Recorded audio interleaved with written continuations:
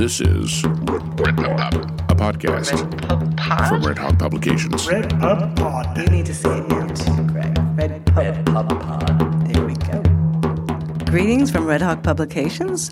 My name is Patricia Thompson, and I am the project coordinator with Red Hawk here at Catawba Valley Community College.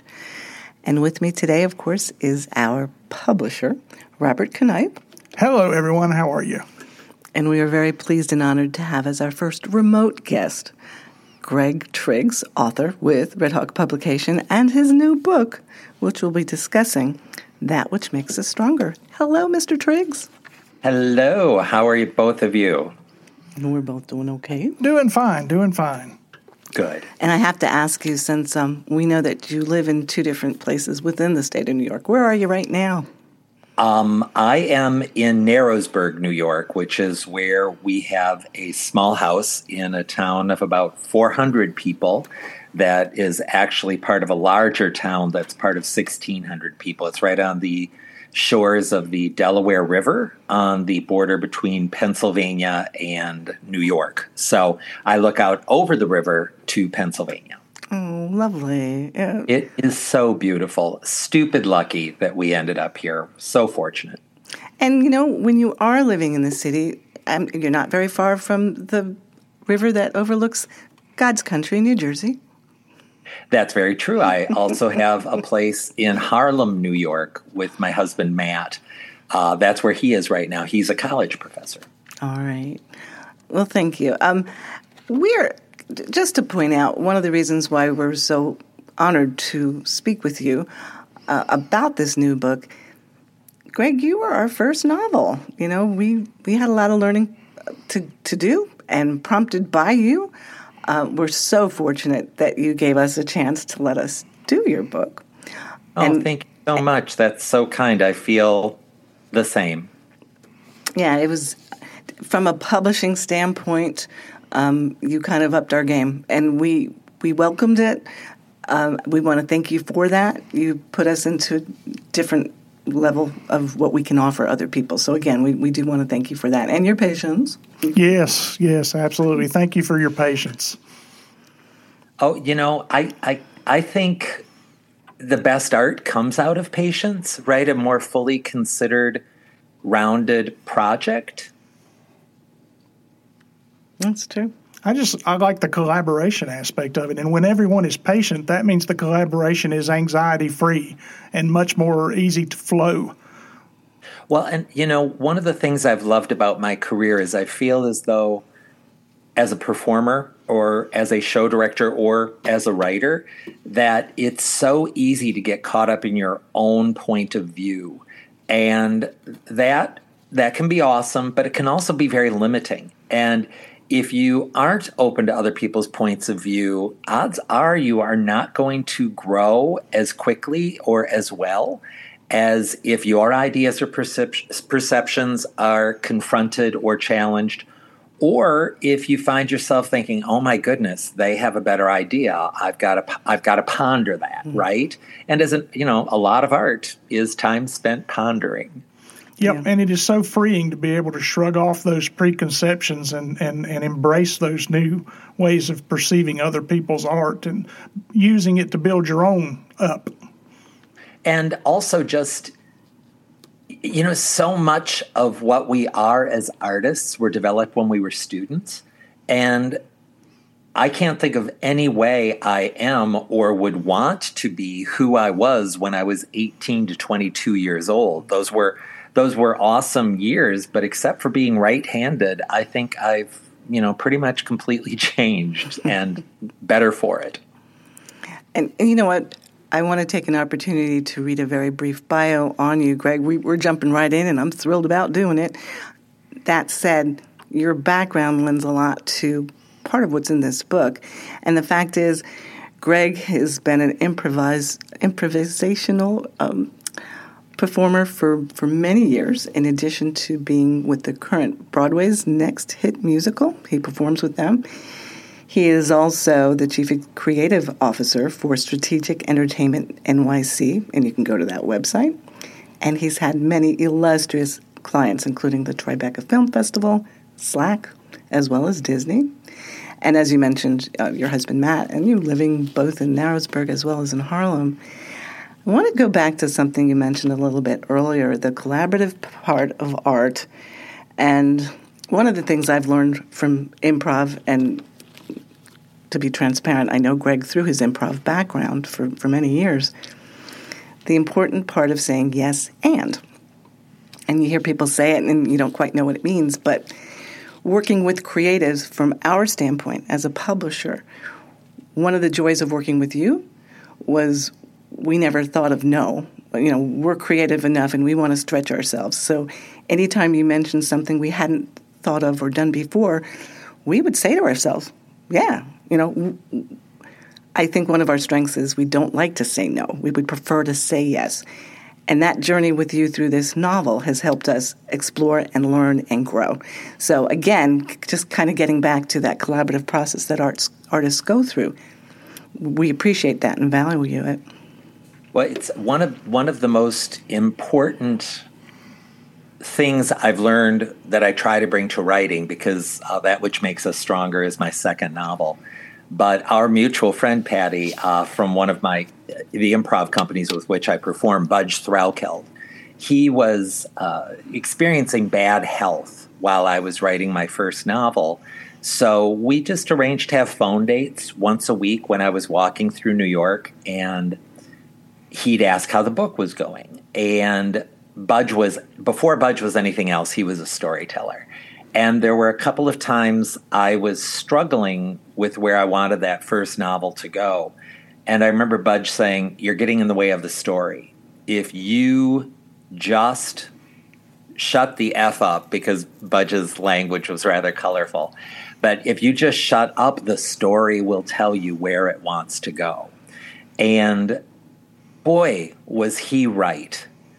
You know, there were so many times when I was in front of my computer, because That Which Makes Us Stronger was written during the pandemic, and I'd have this flash of where the story was telling me to go. And not only did it feel right, it felt like an awesome surprise. Like it felt as though it were Christmas morning and someone had just handed me this thing that I just saw radiate into the rest of the story. And you know, I'm not without ego. I like to think that that's reflected in the experience of reading the novel, but boy, was that just a wonderful experience that I would not have had I not been doing what I'd done before I started writing novels. And that makes perfect sense. You mentioning writing during COVID, are you saying this kind of started during COVID, or had you had the seeds planted prior to? And COVID gave you just the perfect opportunity to start it and finish it? I started That Which Makes Us Stronger in February of 2020. Wow. And I was on a ship doing a transatlantic crossing, and I was working for a wonderful client, Royal Caribbean Cruise Line. And in between rehearsals, I felt like I was twiddling my thumbs. And this story had always been in the back of my head. It started as a short story called What is Art?, which was meant to be an homage to my brother Art, which I also think That Which Makes Us Stronger is. But I had started writing it in between rehearsals just to feel productive and like I was working on something that was my own. And then the world shut down, and I just thought, well, when am I going to have more time or room in my head or need the distraction more? I'm just going to say by the end of this novel is going to be in shape, right? Because who knew that the pandemic was going to last as long as it did? I remember one of my friends told me she was going to stay home for 2 weeks and not leave her house. And I thought, that's crazy. And boy, were we both proven wrong. So, yes, I did finish That Which Makes Us Stronger a couple of months after vaccinations began. Okay. And here we've published it like a couple of months after we all get our second boosters. You know, Robert, I like to think that my novel is a booster for people. Yeah. It is a booster. I can feed you straight lines all day long, Greg. That Which Makes Us Stronger, available through the author or at our website, redhawkpublications.com. I noticed in the acknowledgement you mentioned that 70% is autobiographical and 30% is fictional. Out of curiosity, since it does rely so heavily on your family, what has been their take on it? As far as I know, only one of my siblings and one of my nieces has had time to read the book since it came out toward the end of March. And my sister was amazingly supportive. And my niece is the daughter of my brother Art. And she wrote me the most beautiful letter about the dynamics of our family and how she looks back on it and what she has learned and how she tries to apply it. And she also wrote lovely things about both my parents, which meant the world to me. And it's so easy, right? Like every review I can find online, each one of them is precious to me. Each book that is sold or that I get to autograph is precious to me. But I found myself thinking after I got that letter from my niece that, if that is the best outcome of having written this book, that alone makes it worth it. Now, everyone listening to this, do I want you to buy 10 copies and give them away for Christmas? Absolutely. Do I want the book to be in as many hands as possible? Yes. Robert did me the favor of saying that he thought that this was a long seller, meaning that it wasn't going to have one spike and be done. And I've really tried to live with that thought and think, how do I best play the long game to get this book into as many hands as possible, especially now that it's available as an ebook and as a printed book. And so my family's reaction is, well, one of the reasons it is not completely autobiographical is, number one, I'm not sure I'm interesting enough to justify something that is directly about my life. And number two, this is my version and my reflections of things that happen to many people. And therefore, to not take anything away from my brothers and sisters, my nieces and nephews, my cousins, anyone who was in that era of my life, it felt like throwing a little fiction onto the broad strokes of it would, number one, allow me to take the story places that were perhaps less painful or less micro, just tight. It opened up the story more. And then I thought, and it's probably going to be easier for others to read. So, the first part of the book is a character named Warren Barnes' childhood. And it follows him from about the age of 5 to 7.5 while his parents are dealing with addiction and divorce, and one of his siblings is blind, and another one is diagnosed as mentally challenged, and the bigger world is affecting his world in that, there are things about racism and the Vietnam War. It's, set in the early 70s in that portion of the book. And that is the foundation of the whole book. And I find that that's the section that is truest to my life. Probably the first section, the third section, and then the second section, because I tried to make it more engaging than my high school years, because I just didn't want to think about what was sometimes a rough time in my life. And I found my siblings and my family that have taken the time to read the book to be very open to those changes. And so I'm thankful that I approached it that way. And, other people have written memoirs and had their veracity challenged by people who shared those experiences with them. And I thought, let's just throw a little fiction in there so I can say this was my version of it or the story went elsewhere. Smart. I like the way you put that. And may it forever be vague for people who want to look into it more than it actually is. So that was smart. Well, and for my niece, my father My father loved his family, but there were issues with his parenting because of his addictions. But I don't know how my father could have been a better grandpa. And so for my niece, I don't want her to feel like I'm trying to take away her memories of her grandpa. And I want to give it to my dad. He was an amazing grandpa. Now, could he have gotten there a little sooner, maybe when he was a dad? Yeah. But that's the way it worked out. And I'm thankful for having seen him rise to the challenge of our family. Wish it had been sooner, but it wasn't. And that is mine to deal with. Yeah. And I will say, I went through a journey with your dad. You know, when you first read it, I had some issues with him, and I didn't necessarily like him, but there was a point where he just grew on me, and I adored him, flaws and all, warts and all. You know what I mean? So you did a wonderful job of bringing humanity to people who have addictions, and they're in our families, you know?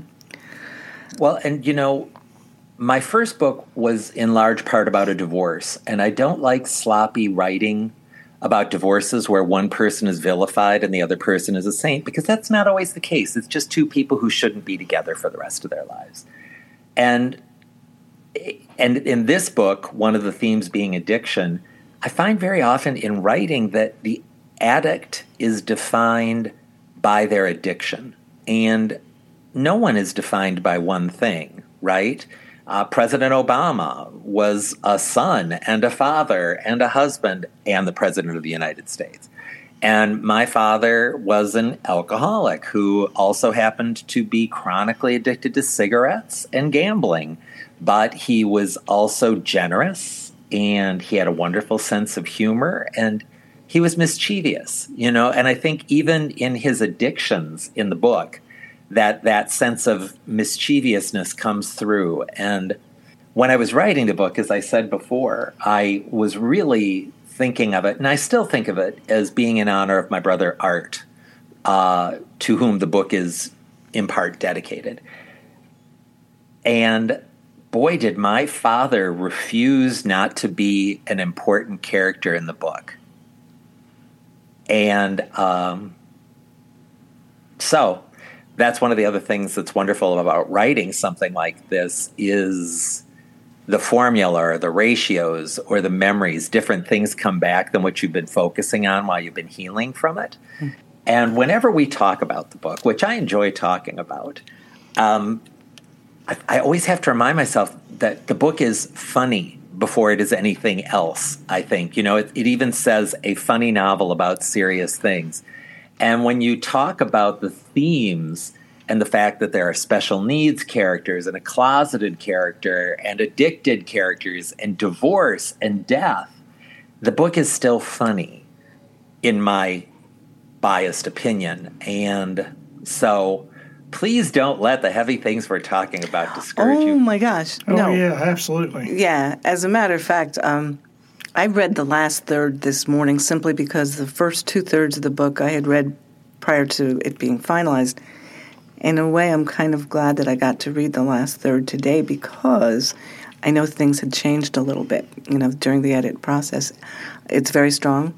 And I have to ask you about the humor, as well as Tim Peeler, who was your senior editor, who was such a champion of this book, by the way.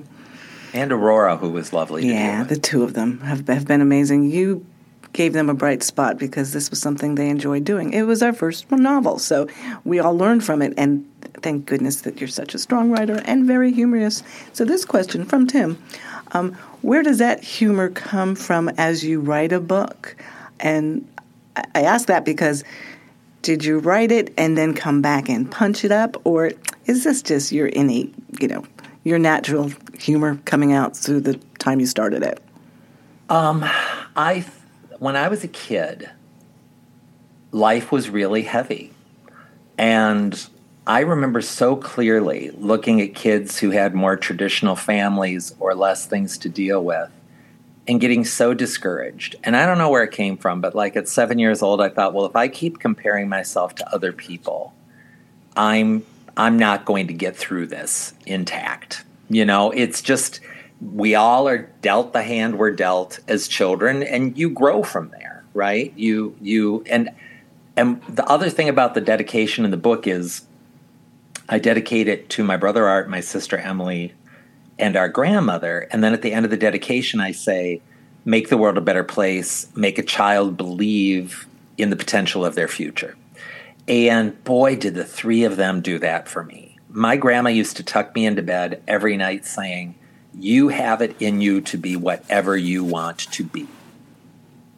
Don't worry about what the rest of us think. Think about what you want to be and set out to be it. And what great advice. And I think my sense of humor came from the get engaged in the potential of things, not the limitations. And I used to say, and it's probably a little too pat, but if you're not going to cry, you better laugh, right? And then I ended up getting an undergrad in directing. And I understood that no one was going to let a 22-year-old support himself by being a director of full productions in theater, in corporate theater, theme parks, whatever. It just wasn't going to happen. But people had always responded to my sense of humor. So I started taking improvisational classes, and that became the foundation of my career until I was of an age and experience that people were more open to me becoming a show director. And now I have a wonderful balance of directing, writing, and still performing on occasion. And it's all thanks to my sense of humor, I think, and curiosity.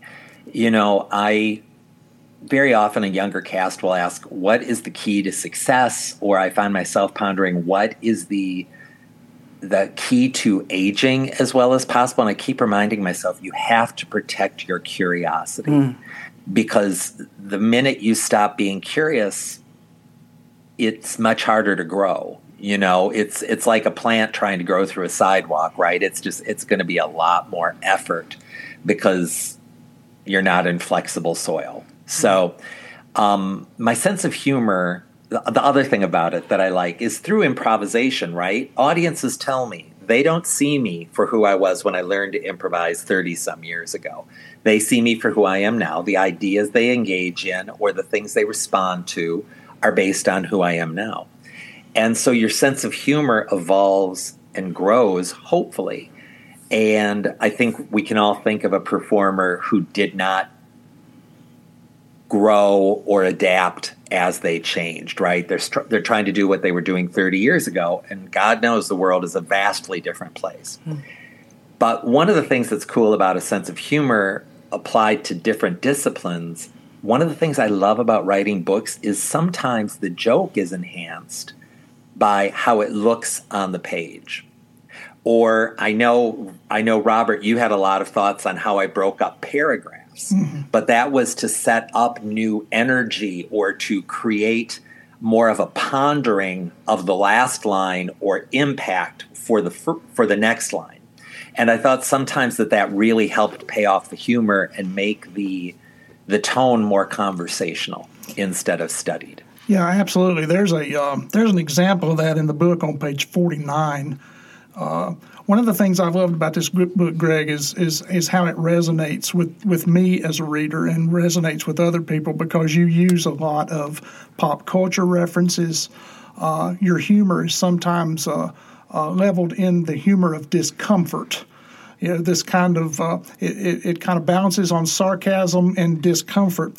And on page 49 in the book, there's a section in here where you talk about you were small enough that they took you to a Ben Franklin store to choose a Halloween costume, and you could not choose a particular costume, and you couldn't make up your mind, and your mom kept pushing you and pushing you and pushing you. And the way this is written and broken up into single lines and things like that is just brilliant because it puts you in that aura of discomfort that this child is feeling. Because I felt that when I was a kid and went through the same thing. Do I want to be Dracula? Do I want to be Batman? Going to the models where the monsters were, the model monsters. Do I want to get Dracula this time or do I want to get the creature from the Black Lagoon? Oh, I can't decide. And my mother is just going like, look, make up your mind or take nothing. And you don't want nothing. So can you comment on that? we grew up in an era of horrible Halloween costumes. Yes. Remember, they would Yes. you would just step into like a nursing home robe of shiny nylon fabric that had been stamped and a mask that didn't even allow your face to move, and that was supposed to be your big Halloween. Or breathe. Or what? Or breathe. Couldn't breathe with those little plastic breathe. holes. It was horrible. Yeah, and it would like your young little lips would have a sharp edge that it would pop up against. They were horrible. It And not help you if you wore glasses. yes, and which I did. And I loved thinking about that, but still having the wonder of a child, because while I was not thrilled with my options, nor did I know the world was going to go on to costume children better than we did, right? So it was man. what it was. And there's another part of that section that I like, in that then eventually Warren, the main character, gets sent to a hand-me-down costume swap from Yes. a neighbor, which is important because the family doesn't have much money. And on there's top the of it. discomfort. But the thing that I loved about that, and again, the story just told me where to go, was when he was kind of complaining about all these 1950s reject costumes. He said, I'm surprised that there wasn't a Senator Joe McCarthy costume in the box, because Joe McCarthy, who did nothing as far as I've ever learned to make the world a better place, was the congressman from Wisconsin where the book is set. And I loved going back to eras like that or Vietnam to kind of remind the reader that the country was polarized at those times as well. Yes. And somehow we pulled our way out of it, and that hopefully we will be able to do that again, because I would not respect anyone who tried to convince me that the world is not a polarized place right now, right? And I kept thinking, okay, so here's this kid mired in all of this crap who's going to hopefully go on to a much happier life, and I think he does. But, my mom always used to say, this too shall pass. So where we are now is not where we will be forever, nor was it during the Vietnam War, nor the Cold War. The world pulls itself up and it's better for a while, and then sure as hell, another problem finds us. And we all think this is the first time we've ever been here. Well, maybe it's not. We've had a plague before. We've had an pandemic. We've been at World War before. Yeah. And even one of the other wonderful things about the book is my Uncle Greg, for whom I'm named in real life, my Uncle Gregory Triggs, was, according to our family research and what I've read, the first soldier from Wisconsin to die in the Korean War. Wow. And so that happens to Warren's uncle, and they never meet. But gosh, what an honor to be able to write about an uncle that I never got to meet, who made such a sacrifice of distinction, and then to write about my grandmother's reaction to it. In the book, Warren's grandmother goes to every service funeral she can go to in her community. And that's what my grandma did. She just quietly went for every fallen soldier from Wisconsin from the day her son died until she died. And, there are so many quiet lives in the world that make incredible contributions that probably go unnoticed in the bigger picture. And I love that this book gave me an opportunity to celebrate some of those kinds of contributions from the people I love. That's one of the things that makes a novel like yours literature, is it takes and highlights those quiet lives, like you say, and tells their stories. And we as readers can identify with that and realize that our own lives are those quiet lives that make a distinction and a difference to those around us, and in those waves change the world. And one of the things about the process of working with Red Hawk that I really appreciated is, and this was not completely professional of me, but I handed you a final version, and then I cut about 5,000 more words after we had said that we're in the zone for the final version. But I think what I did was, number one, I think I cut out a lot of overwritten parts or unnecessary parts or overly descriptive parts where I didn't let the audience draw their own conclusion. And then there were just a couple of points that felt important while they were being written, but boy, they were just plot driven and just kind of shoehorned in there. And what a treat and an honor to serve the story by getting rid of them. It's a very mature thing for a writer to do and to realize. So it's not a lot of writers that can be that mature and do that. Well, thank you. I owe a lot of that to a teacher I had named Christine Decker, who the first time I ever wrote a sketch comedy show, the team that was putting it together took her out for brunch to get their notes, and she just handed us this pile of pages with red lines through it. And she said, "Don't hate me. This is my job in the process, but this is what I would cut." And she was dead on. And part of me thought, gosh, how much further could we get if I had that awareness before I gave it to her? She really would have been able to polish this. And so that kind of became part of my ethic. And then there are times when you're asked to cut something and you just can't because you know it's important to how you see the story. And Aurora was a godsend because she just has strengths and talents that I do not have. You know, she knows the difference between further and farther, and I'm more invested in writing the story. So I don't want to worry about that stuff because it's going to slow me down from the momentum of my idea, right? Which I'm sure can be a bit frustrating to edit. But one of the characters that she thought there was a character that could be cut. And I understood why she felt that way. But to me, that character, everyone else stays with the family and fights. And the character that Aurora thought could be cut was the one that chose flight and went away. And within the vacuum that creates, I knew I would eventually get to that character and that the story would tell me when to. But what I realized is Aurora, number one, had every right to present that idea. And number two, as it was written at that point, I could understand why she felt that way. I had not made that theme clear enough. So within her criticism or pushback of that character, I had to go back and make that a little clearer. I had to strengthen the reason she was there. And I'm very thankful that that challenge was introduced, but I'm also thankful that I had the mettle to say no, but to learn from it in a way that hopefully improves the story. And for you potential and practicing writers out there, that'll be $25 for that writing lesson that Greg just gave us. I got it for free. Well, I will say both Tim and Aurora had specific questions they wanted to ask you, and I already alluded to Tim's. Aurora's question was interesting. The writer writes, the reader reads, and that's a big mission for us here at Red Hawk. We make sure our authors know it's fine for you to write, but please take into consideration someone needs to read it. And so she wanted to know, what did you want to be the takeaway from your readers?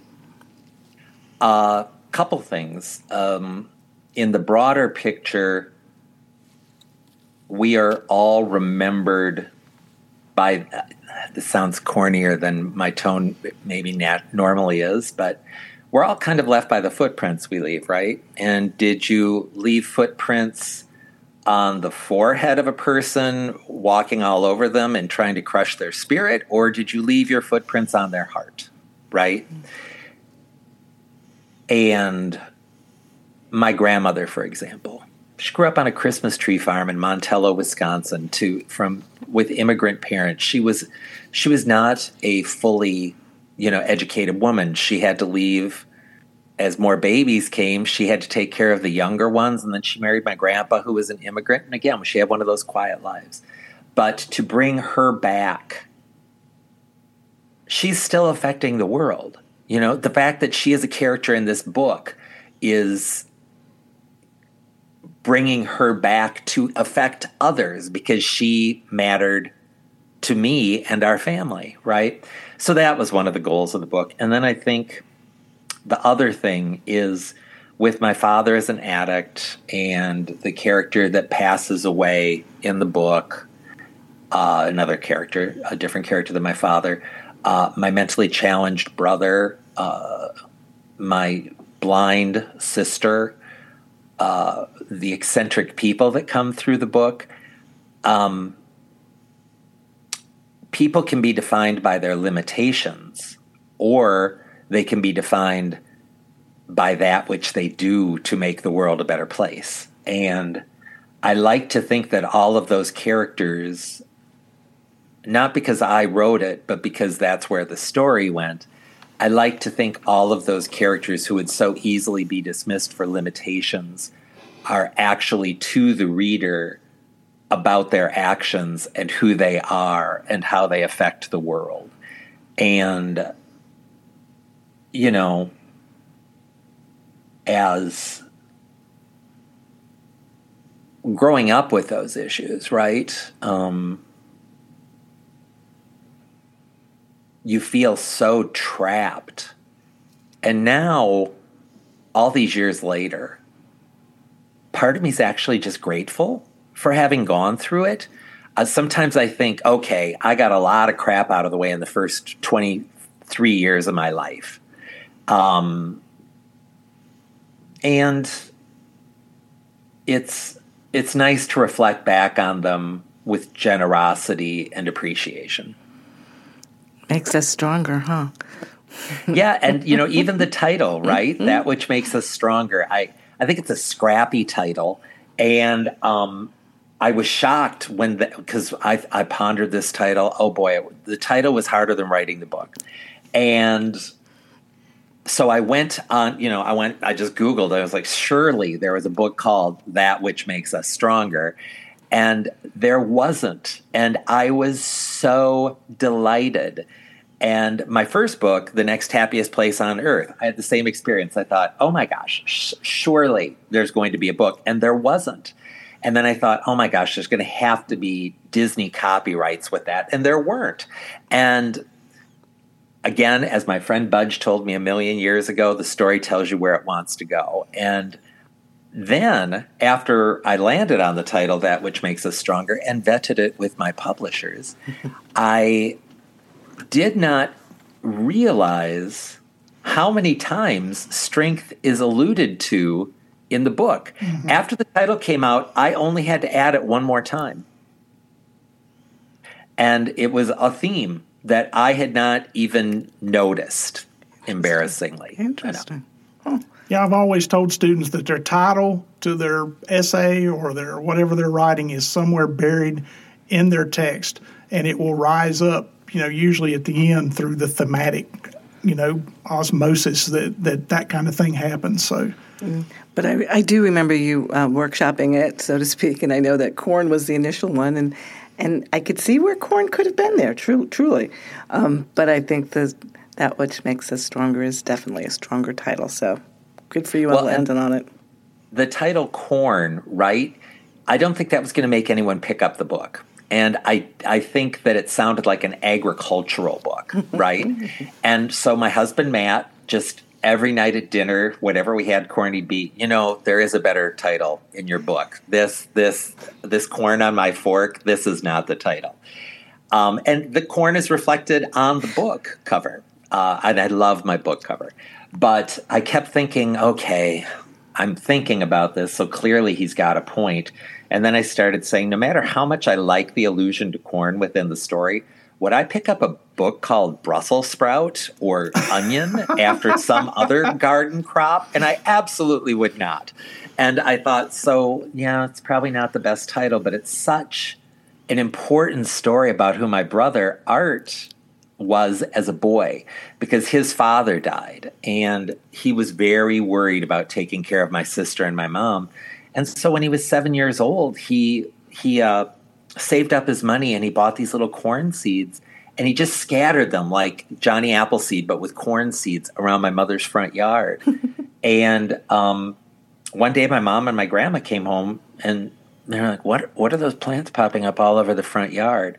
And Art ran out and said, corn, I planted corn. We're going to have plenty of food. We don't have to worry that Dad's not here.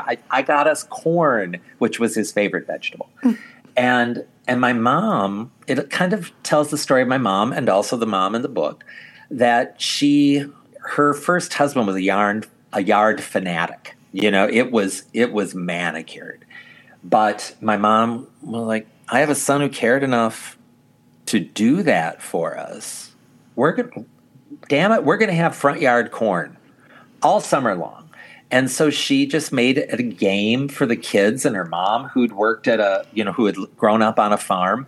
They just spent the summer tending to the corn that was just randomly popping up around their yard. And that is the way to live your life. The love that my brother was showing in that moment deserved to be honored more than who gives a damn what the neighbors think. I have a 7-year-old boy without a father rising to the challenge of our circumstances. And within all that, I find great inspiration in that. And so on the cover of the book, my friend Robert Z. Grant, who is very talented, created a duality, and the bottom of the book cover is an upside-down house, which I think is obviously a perfect visual allusion to the chaos of growing up in a house that's largely dysfunctional. And then through the house, there is a stalk of corn growing toward the sun. And then the whole thing is inside a bottle. And I just think it's a beautiful visualization of the story. Indeed, Greg. I know we're running a little bit out of time, but I did want to surprise you a little bit. We did get in touch with some of your fans, folks that have read your book, and they had questions for you too. Oh, how thoughtful. I'm going to give you a real softball question.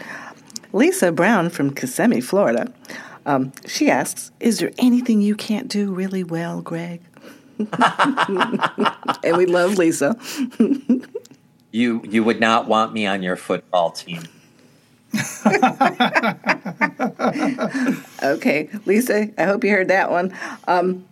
Nancy Witter from Wilmington, North Carolina asks. Oh, gosh, lovely Nancy Witter, who is also a writer that you would do well to consider someday. Put a little note by that one. She says, I absolutely loved the book. It reminded me of growing up in the 60s. It made me laugh. It made me cry. I would like to know if you were going to write another book and continue the story of Warren. And were you really Mr. Skyway? Thank you, Greg, and more, please, sir. My goal when I've published both the books that I've published, is for it to inspire another book, for me to leave feeling like people would give a damn that I've written a third book. I would love. At first, I thought my third book would be a sequel to my first book, and now I think I want to stay with Warren and his world. I would like to write about Warren finishing his education and who he goes on to be after the death that kind of defines the last third of the book. I think it would be very interesting for the readers that are invested enough to know that character passes away, but then is in the next book. I think that could be very bittersweet and a lovely consequence of memory moment for the reader. So yes, I would like to write another book, and I would like it to be about Warren and his family, and I'd like to develop some of his friends more, because I knew there are so many characters in this book that there were characters that I just couldn't develop, and it kind of broke my heart a little bit because I believe in the potential of those characters. So I would like to go back and revisit that. And yes, I was actually Mr. Skyway in Minneapolis in the mid-1980s. I need to see those pictures. They the publication for which I was Mr. Skyway is no longer publishing. But yeah, it was my job to go around the Skyway and take pictures.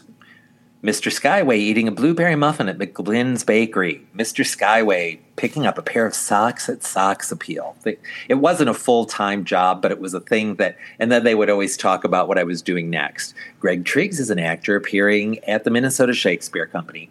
Greg Triggs is an improvisational comedian appearing at the Brave New Workshop. Things like that. So, yes, I was. That's great.